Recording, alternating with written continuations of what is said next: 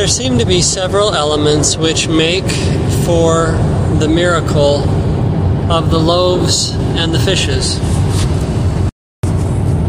And since I watched the last episode of Season 3 of The Chosen last night, I thought that I would talk about those elements. First of all, there was a legitimate lack. You might say that the people had been irresponsible. They did not think ahead or plan ahead. This seems to have been a precursor, a needed element to prepare for the need of a miracle. And that's how it is in our lives too. We hear a voice in the wilderness, and we cannot help but stop and listen. And the next thing that we know, we discover that we've neglected our temporal duties for the sake of spiritual things.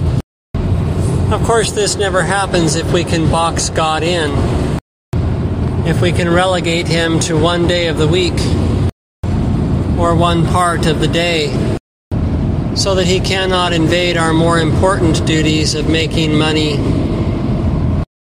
and providing for ourselves. But luckily for this crowd, they were too entranced by Jesus' words to consider ahead of time what they would eat.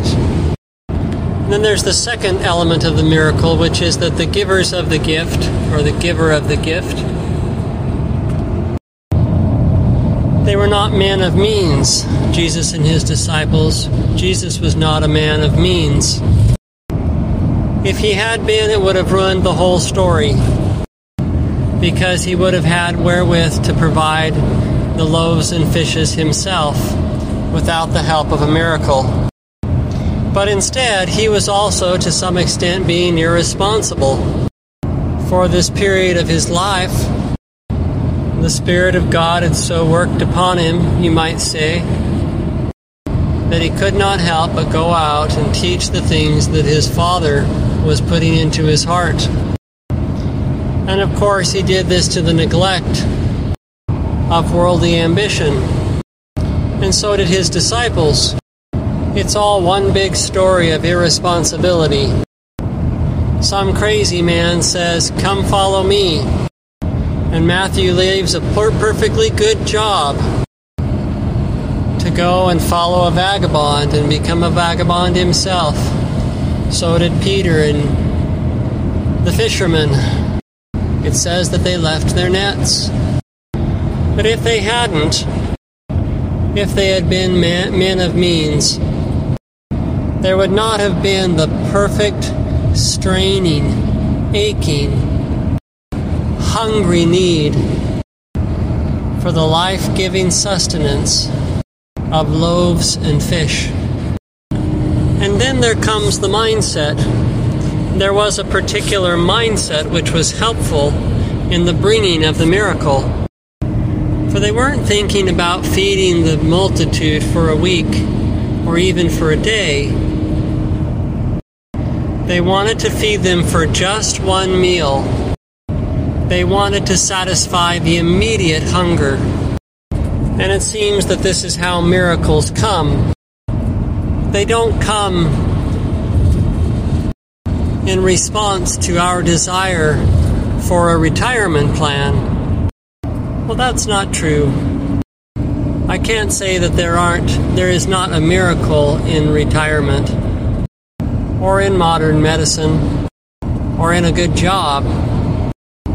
That's definitely a kind of miracle too, and something for which to be grateful and to praise God. But I'm talking about the truly miraculous, the supernatural, the thing that nobody could expect, and for which there is no earthly explanation. That kind of miracle seems to come in response to a burning lack, a painful need unfilled, a desperate longing, and in this case, to real and immediate hunger. And then there comes the manner in which the miracle was wrought. as they've spoken about in describing the making of the series The Chosen. Dallas described, his wife said that she had an impression that the way that it would be funded would be through what she called impossible math. That was what the prompting said, was that it would be through impossible math. And that's the way in which this miracle was wrought. For instead of seeking to multiply what they had, they divided it. And by dividing it, it miraculously became more. Now, if any one of these elements had not been present, it seems to me that it might not have culminated in a miracle. I doubt that God would have answered with a miracle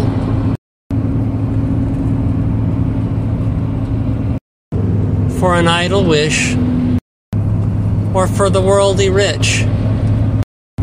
But for these who had no other retreat but God, to divide their substance under such conditions resulted in divine deliverance, a miracle which could not be explained in any other way, an otherworldly divine outpouring of abundance, a literal kind of manna from heaven.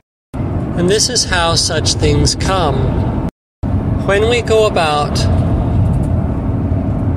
to take care of those who have neglected their earthly responsibilities for the sake of knowing the things of a higher world, we tap into the world of miracles, but only after we ourselves have heeded the call to put the things of God above and in front of our own ambition, with childlike faith that when we reach the end of all that we can do, that He'll be there.